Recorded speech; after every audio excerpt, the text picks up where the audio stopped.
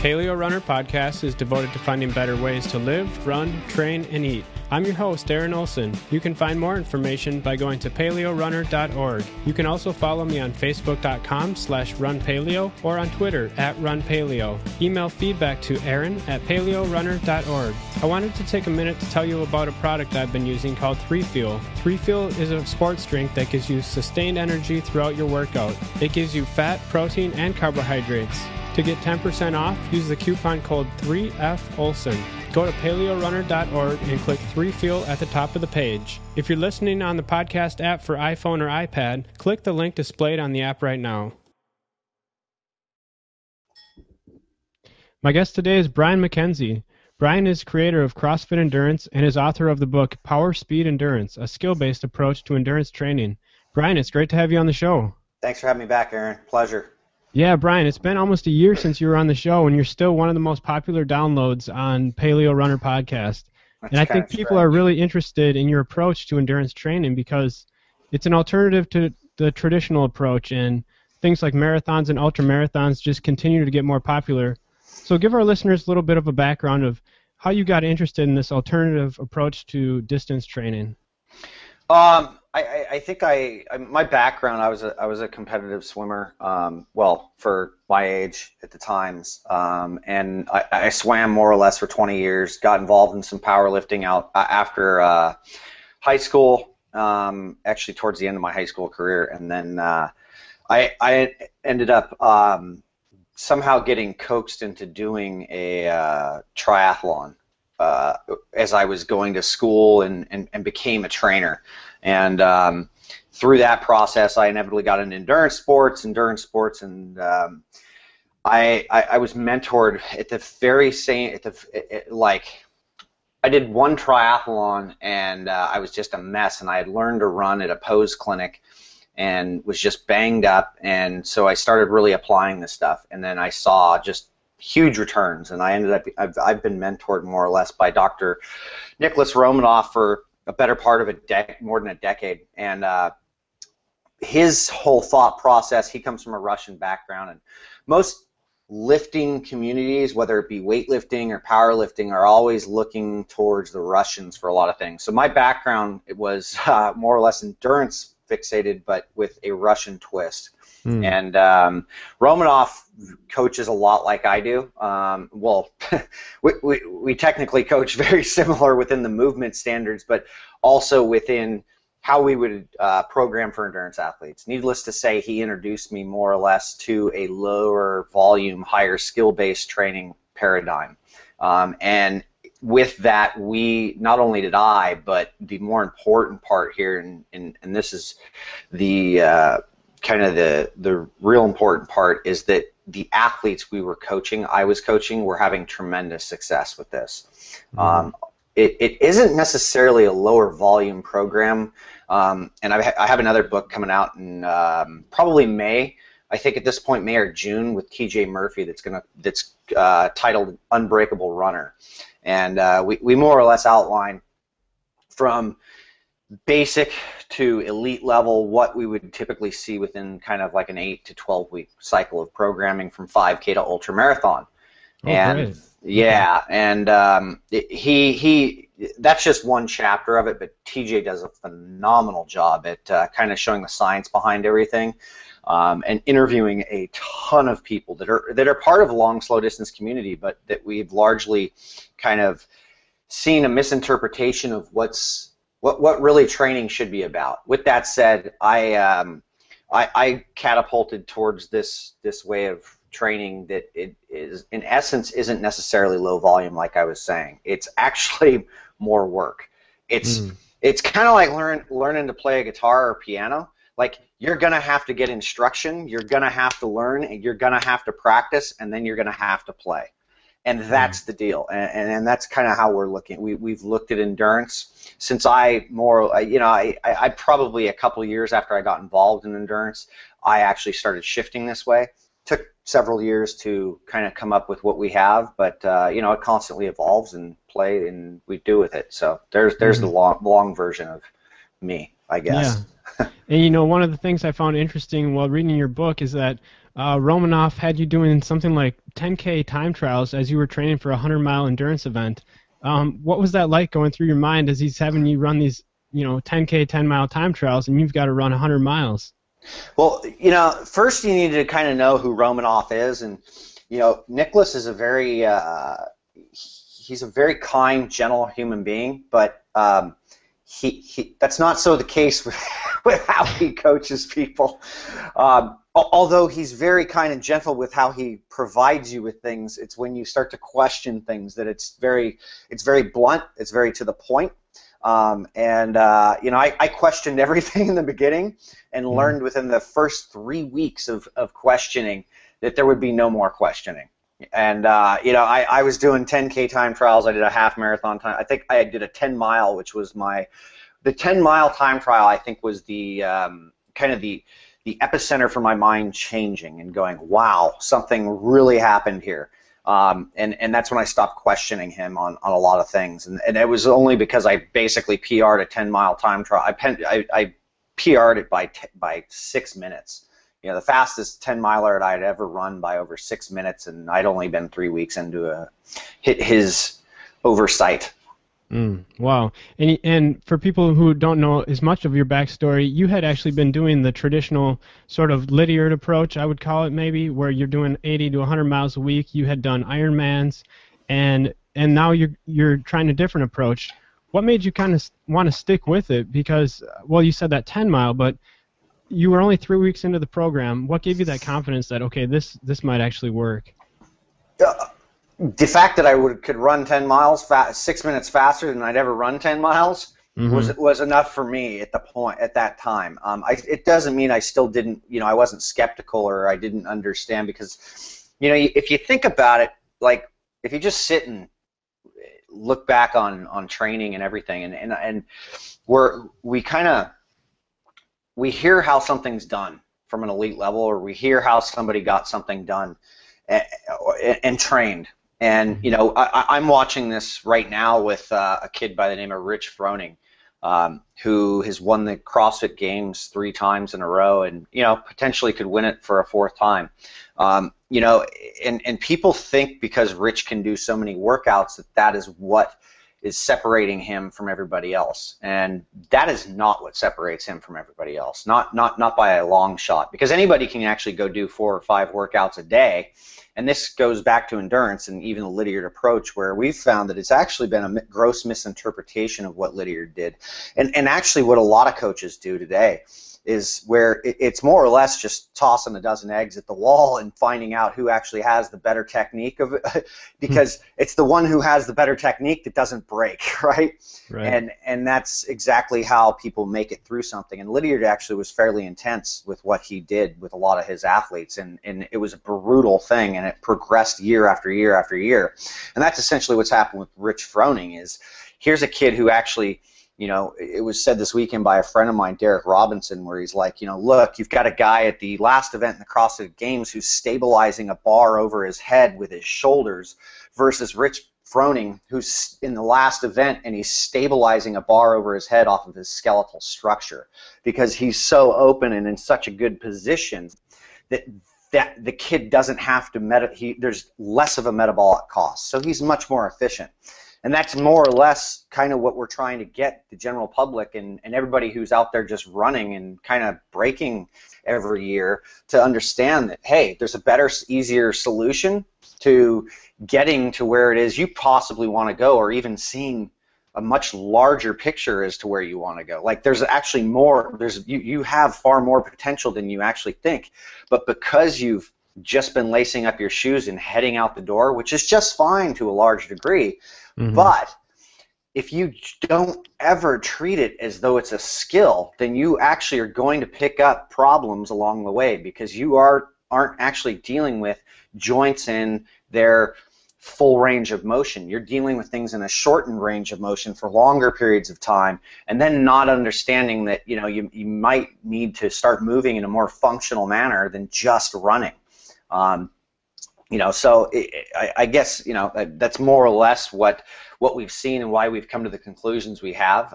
Sure, there's a lot more to it, but that's kind of the overall picture, as to where it's like we're taking a runner and going, hey, you can actually look like a real, violinist or real guitarist here. You can actually play beautiful music. We just need to take you there.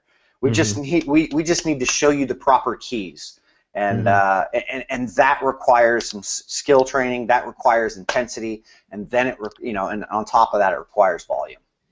There's a lot to that last answer that you just mentioned, and one thing that you said was that we're not all elite athletes like Rich Froning, and we can't all work out 4 to 5 times a day. And a big part of your program, I think, is maximizing recovery and really figuring out what works for you as far as getting in those individual sessions to really hit it hard, but then allowing your body to recover. Yes. Do you see people overtraining too much with the high mileage approach? Yeah, I think it's more along the lines of under recovering, but yeah, okay. The overtraining principle. I've always kind of looked at it as like, hey, you can go out and do as much as you want. And I mean, Erin's actually in the other room right now, rowing, and then she's going to do a CrossFit piece after, and a few more sessions. And the fact is she can handle that type of stuff, and she's built to that capacity where, I may not be right now. It would take me some more time to climb up to that potential, and it's not that I can't go out and do 3 workouts in a day. It's just going to come at a cost. And do I get myself back to normal as quickly as she does? No, not right now. And me being almost 10 years older than she is, I'm almost 40 at this point. So it's like, hey, how much time do I need? What do I need to do in order to get myself back so I can start training again, in order to get back to, in order to do a race that I want to do at 100%. And that's always the goal. And it's like, I don't ever, I realize there's stuff out there on the internet where it was like, hey, he just doesn't, you're not supposed to run over 13.1 miles, or, you're never supposed to do more than a half marathon, blah, blah, blah, blah. That's not true. There's plenty of athletes out there who can handle running 20 miles on a Saturday and get back up and do something else on a Sunday. It's just, the 90, that's the 1% crew. The rest of us are not going to be doing that. And if you've ever done an ultra marathon, you understand what I'm saying. Because the next day, it's there's very few people who can get up and move around just fine. I actually have a guy coming in right now, Mark Matiziak, who's the guy's multiple-time Badwater, multiple-time. He's a phenomenal endurance guy. But he understands that there's also a solution to him there's a better solution for him getting back to normal much quicker. And he knows that when he's stronger, when he's fitter, that happens because of the other auxiliary stuff he's doing. Okay.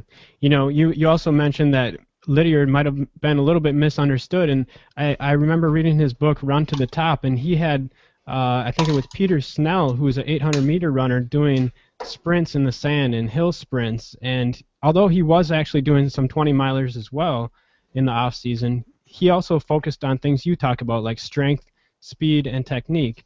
So how important do you think it is to get those strength and speed versus that 20-miler, say? I think it's more important than the actual longer distance running. But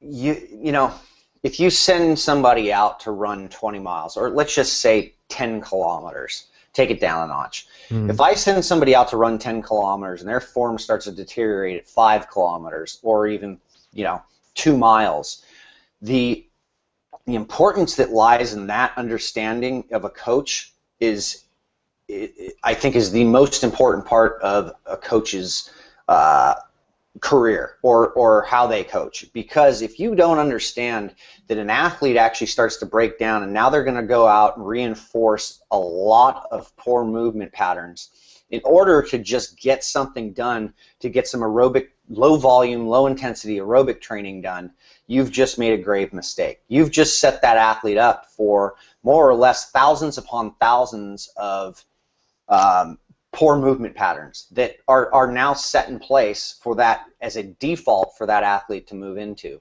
Whereas if we can get that athlete moving a little bit better and focus on technique, or have them doing enough aerobic activity to where, hey, maybe they just go out for 2 miles before they break down, rest 5 minutes, 2 miles again, rest 5 minutes, 2 miles again. There's no reason why somebody can't do that. And you take somebody like a Hal Higdon, or even like a who's the guy who does the run walk.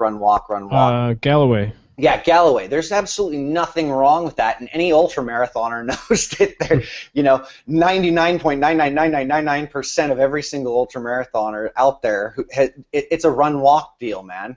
It's not like you're running the entire time. Now, a lot of people can do it, pull it off, but most people don't. And that's understanding when you start to fatigue and break down that you're only reinforcing some sort of poor movement pattern, and then recovering and getting back to it, and then going back to a better movement pattern is what it's all about. Mm. You talked about there's 99% of us, and then there's the 1% who are, the elite. And you actually live with one of those elite athletes, Erin Cafaro, who's got 2 gold medals. What is that like, living with her and watching her work out? I mean, what's different about her training compared to something that we would do? Erin she recovers quicker than anybody, and she's just one of those special cases where it's like she has that gift of suffering, and she enjoys it to a large degree, and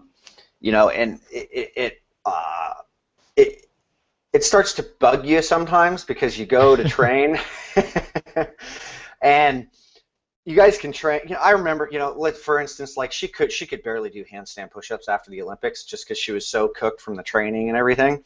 Mm-hmm. And I would say within 2-3 months, she was just banging handstand push-ups out left and right. And then within like a 6-month period, she's just blowing by me with handstand push-ups. That's kind of annoying, like. And it's not that you need to go out and we're testing handstand push-ups here, but the point is that here's a girl who just adapts and recovers and can get back to things quicker than you can, and you start to understand why it is why she has the things that she does. Is because she has the ability to recover. She looks at things. She looks at things differently. She looks at her body differently. She doesn't, it's a temple. It's not that I don't look at things like that, but she's constantly thinking about recovery, because that's what's been basically embedded in her from all her training in the last decade. Mm-hmm. Brian, you have a background in swimming. You were a sprint swimmer, I believe, and looking at other people's or other sports, it's interesting to see their training and how it compares with running. And a lot of swimmers seem to spend hours and hours and hours in the pool. Have you been able to make a dent at all with the swimming community? Yeah, we've made a fairly large dent, at least at the collegiate level. We've seen quite a few programs start to pick up some of this. I don't know if lower volumes more into it, but a lot more strength and conditioning and skill work that definitely is being brought up. But swimming, even though there are programs that just swim, nobody ever really just goes out and swims like 1,000 meters or 1,000 yards. It's always broken up into intervals, because there's really no event other than long distance swimming or open water swimming, for that matter, that really has anything really long. So everybody just does interval training. The San Jose State women's swim team has, in the last, I believe they switched the program about 4 years ago when Sage Hopkins came in, and then 2 years ago they've won the Western Athletic title twice in the last 2 years. From Sage actually attacking this whole thing from the standpoint of, it's not just about volume, it's actually about intensity. It's about technique, it's about working on form, it's about being strong and not breaking down. And it's actually pretty funny to watch his girls come onto a pool deck, because they don't look like swimmers, they look like CrossFitters. And they've won championships that way versus just swimming. And there's a lot of bite back, and you hear a lot of the coaches who kind of talk smack and do their thing, and that like what Sage is doing isn't right or whatever, and it's the same stuff I've always heard, but yet the guy's gone and won 2 titles, and that's something to say. So okay, So your program is there is a component of it that seems initially to take a more minimal approach to training, but you also add strength training, and that's something that a lot of runners can be scared of. Give me some reasons not to be afraid of strength training. Well, largely running comes down to, it doesn't come down to your aerobic training, although aerobic training is a very, very large part of it. But running any event largely comes down to tissue breakdown or the eccentric loading of what happens when you run. Brian, your voice just got a lot softer. Did your microphone change or something? Yeah, hold on. How's that? Yeah, that's great. Okay, sorry. So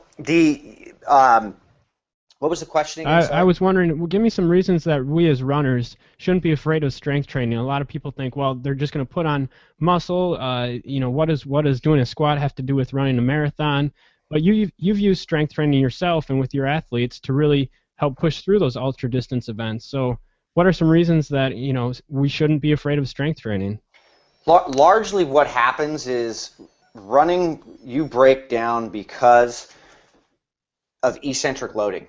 So it's not an aerobic issue, and anybody who's run an ultra marathon or run a marathon or run maybe a 10K, and maybe 10K is not a great example, but it still is an example of the fact that you're not out of breath when you finish these events. These are not largely so aerobic training wise, that's not what the problem is. The problem is the eccentric loading, and that eccentric loading is largely a strength and conditioning issue. And I understand runners not wanting to put on weight and things like that, but the fact is if you put on weight and you're put on 5 to 10 pounds, yet you get faster, then I don't see any issues with that. And largely, if you're still running enough, you're not going to put on any weight anyway. It's going to be a really hard thing to do. At least I found that. I only put on about 5 pounds from when I went from a really high volume aerobic intensive training down to more intensity with a lot of strength and conditioning. With that said, I got a lot faster, and that's exactly what we see out of a lot of people. It's conditioning the tissue to have the ability to absorb all that eccentric loading, and all that eccentric loading, that tissue breakdown, is a strength and conditioning issue. So this is why we see these things. We also start to see the more, I think, which is actually more important, is the movement patterns, which is why we love CrossFit so much, is the fact that it can expose an athlete's weakness or any functional problems that somebody might have, and that if we exploit those weaknesses, that in time we start to see everything else start to catch up, and the strengths even become stronger. And that's a big, big bonus, because a lot of people don't think as a runner that going overhead has anything to do with running, but the fact is your shoulders and your shoulder mobility has a ton to do with how you run. And there's an absolute connection between your shoulders and your hips and your feet and your knees and whatever. It's one system. It's not a bunch of different systems. So if one thing's screwed up, it's all going to come down the chain. Gotcha. Brian, let's talk a little bit about nutrition. I told you about that I read a chapter in a new book called Diet Cults, and it's written by Matt Fitzgerald, and he's basically got you pictured as this cult leader of the paleo diet. What's the deal with that? I mean, do you think the paleo diet is a cult? No, not at all. I don't know. The paleo diet is not a cult. The paleo diet is a lot of people, more or less.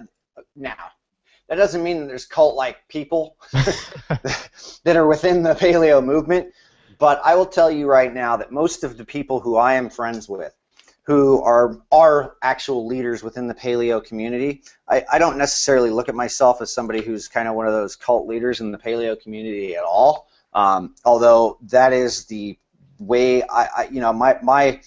my lifestyle is focused more or less around the paleo diet, because it's a principle-based lifestyle. It's not necessarily a diet, which it's been kind of deemed as, but people tend to think things are cult-like, and when they come to new and have a lot of traction, and then when people get involved who are crazy about the results and everything that happens. And I think the paleo diet largely, and it's starting to get much more momentum going on, is more or less one of the better ways to figure out if you've got any inflammation issues going on in your body, or any which basically leads to gut problems. And most people don't know. I didn't know. I had no idea until I switched over, went about 90 days on paleo, and then reintroduced some grain, and found out really quick how gluten intolerant I actually was. And how much inflammation I was basically dealing with when I was a high carb athlete. So I'm just not that. It's not that I'm anti-carb, because I'm not, because there was a point in my career where we were very anti-carb and thought we could get away with it. But we've since figured out that adding carbs back to athletes' diets who are actually taxing the glycolytic system, not just athletes. If you're more or less just an aerobic athlete, I think low carb is the absolute way to go and only way to go if you want an efficient fueling system. If you don't, then you should eat high carb. And but if you are somebody who's taxing your glycolytic system quite a bit, you're going to need some carb introduction back into your deal. Yeah, that's a great way to put it. And another thing reason I don't think the paleo is really a cult is there's people who are doing this 80-20 thing where 80% of the time they'll eat paleo, and then every once in a while they'll splurge and have a donut or something. So yeah, I don't see it. Yeah, I don't see it either. Let's talk about 3Fuel. Yeah. Zach Bitter, he actually follows a kind of a paleo-style diet, and he recently set a 100-mile American record, and I sent him some 3Fuel. He said it's amazing. Tell me a little bit about how you got started with this. We were trialing another company's product. This is when we were kind of in that no-carb phase, and I tried to believe tooth and nail that we could go no-carb. And we found that with just medium-chain fats and protein that you lasted about 2 hours, even if you were fueling it continually. Your body's just burning through too much glycogen, and you can't get through gluconeogenesis quick enough after a certain point.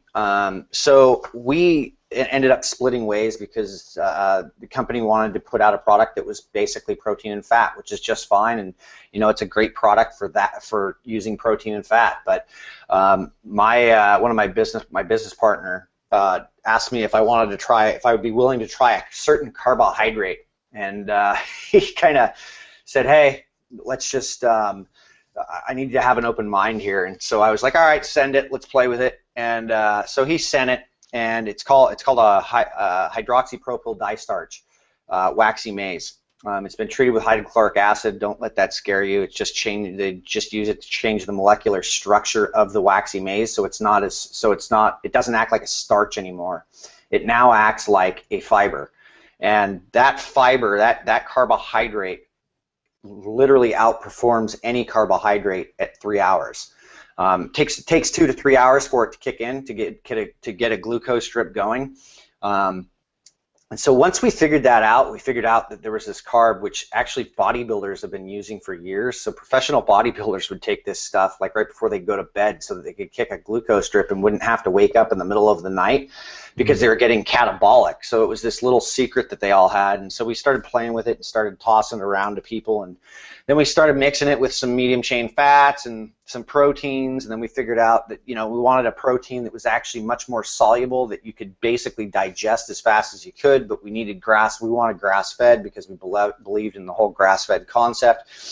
And so we had to actually find somebody who produced a hydrolysate grass-fed whey protein, and we finally found somebody, and it's expensive as hell, but we meshed it together and found the right combinations after a few trials, and found that 20 grams of protein, 20 grams of carbs, and 5 grams of medium chain fats was basically the staple point of where you could literally just have infinite fuel sources as you went on, as you trained or as you competed. with that said, we also added betaine to it because there was just a ton of betaine loss through sweat. It actually showed a lot of positive results with production of power output by taking betaine back in. So it helps, not only helps with the recovery process with the protein and the betaine, but you've got, you know, enough carb kick in, and by the time the medium chain fats run out, because the medium chain fat is actually an immediately usable fuel source, that carbohydrate starts to kick in, and then you can continue to refuel, and your body, as it's breaking down, especially if you're an ultra marathoner, you're starting to help rebuild a lot of that stuff that's already starting to break down. So when you get into those 6-8 hour marks where it's a must, it's an imperative that you have amino acids coming out of your system. You don't have to actually synthesize those amino acids out of things. You can actually have those amino acids readily available.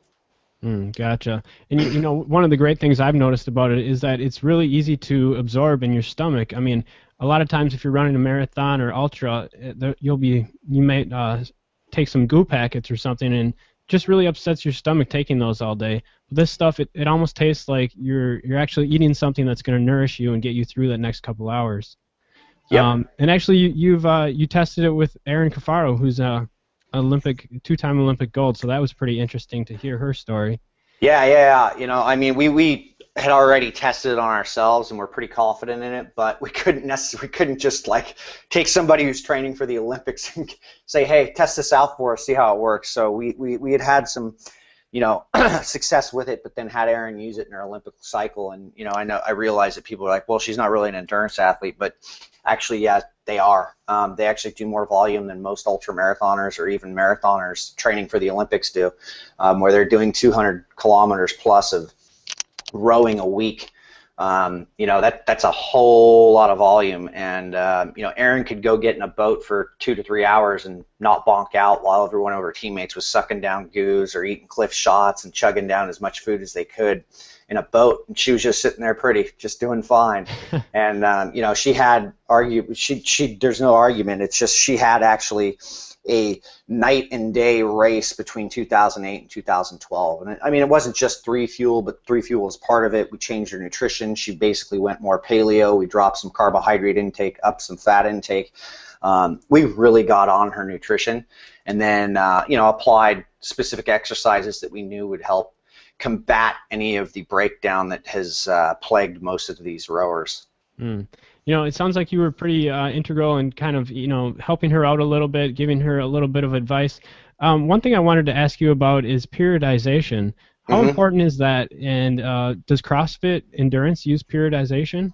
No, I'm not a real fan of periodization. In fact, we've done an article before on it where we looked at like Olympic sprinters, you know, for the 100, and you take 80 guys who've trained for a 100-meter sprint, and more or less, and over a 4-year cycle, and in 4 years, basically, you've got I believe it's a 40%.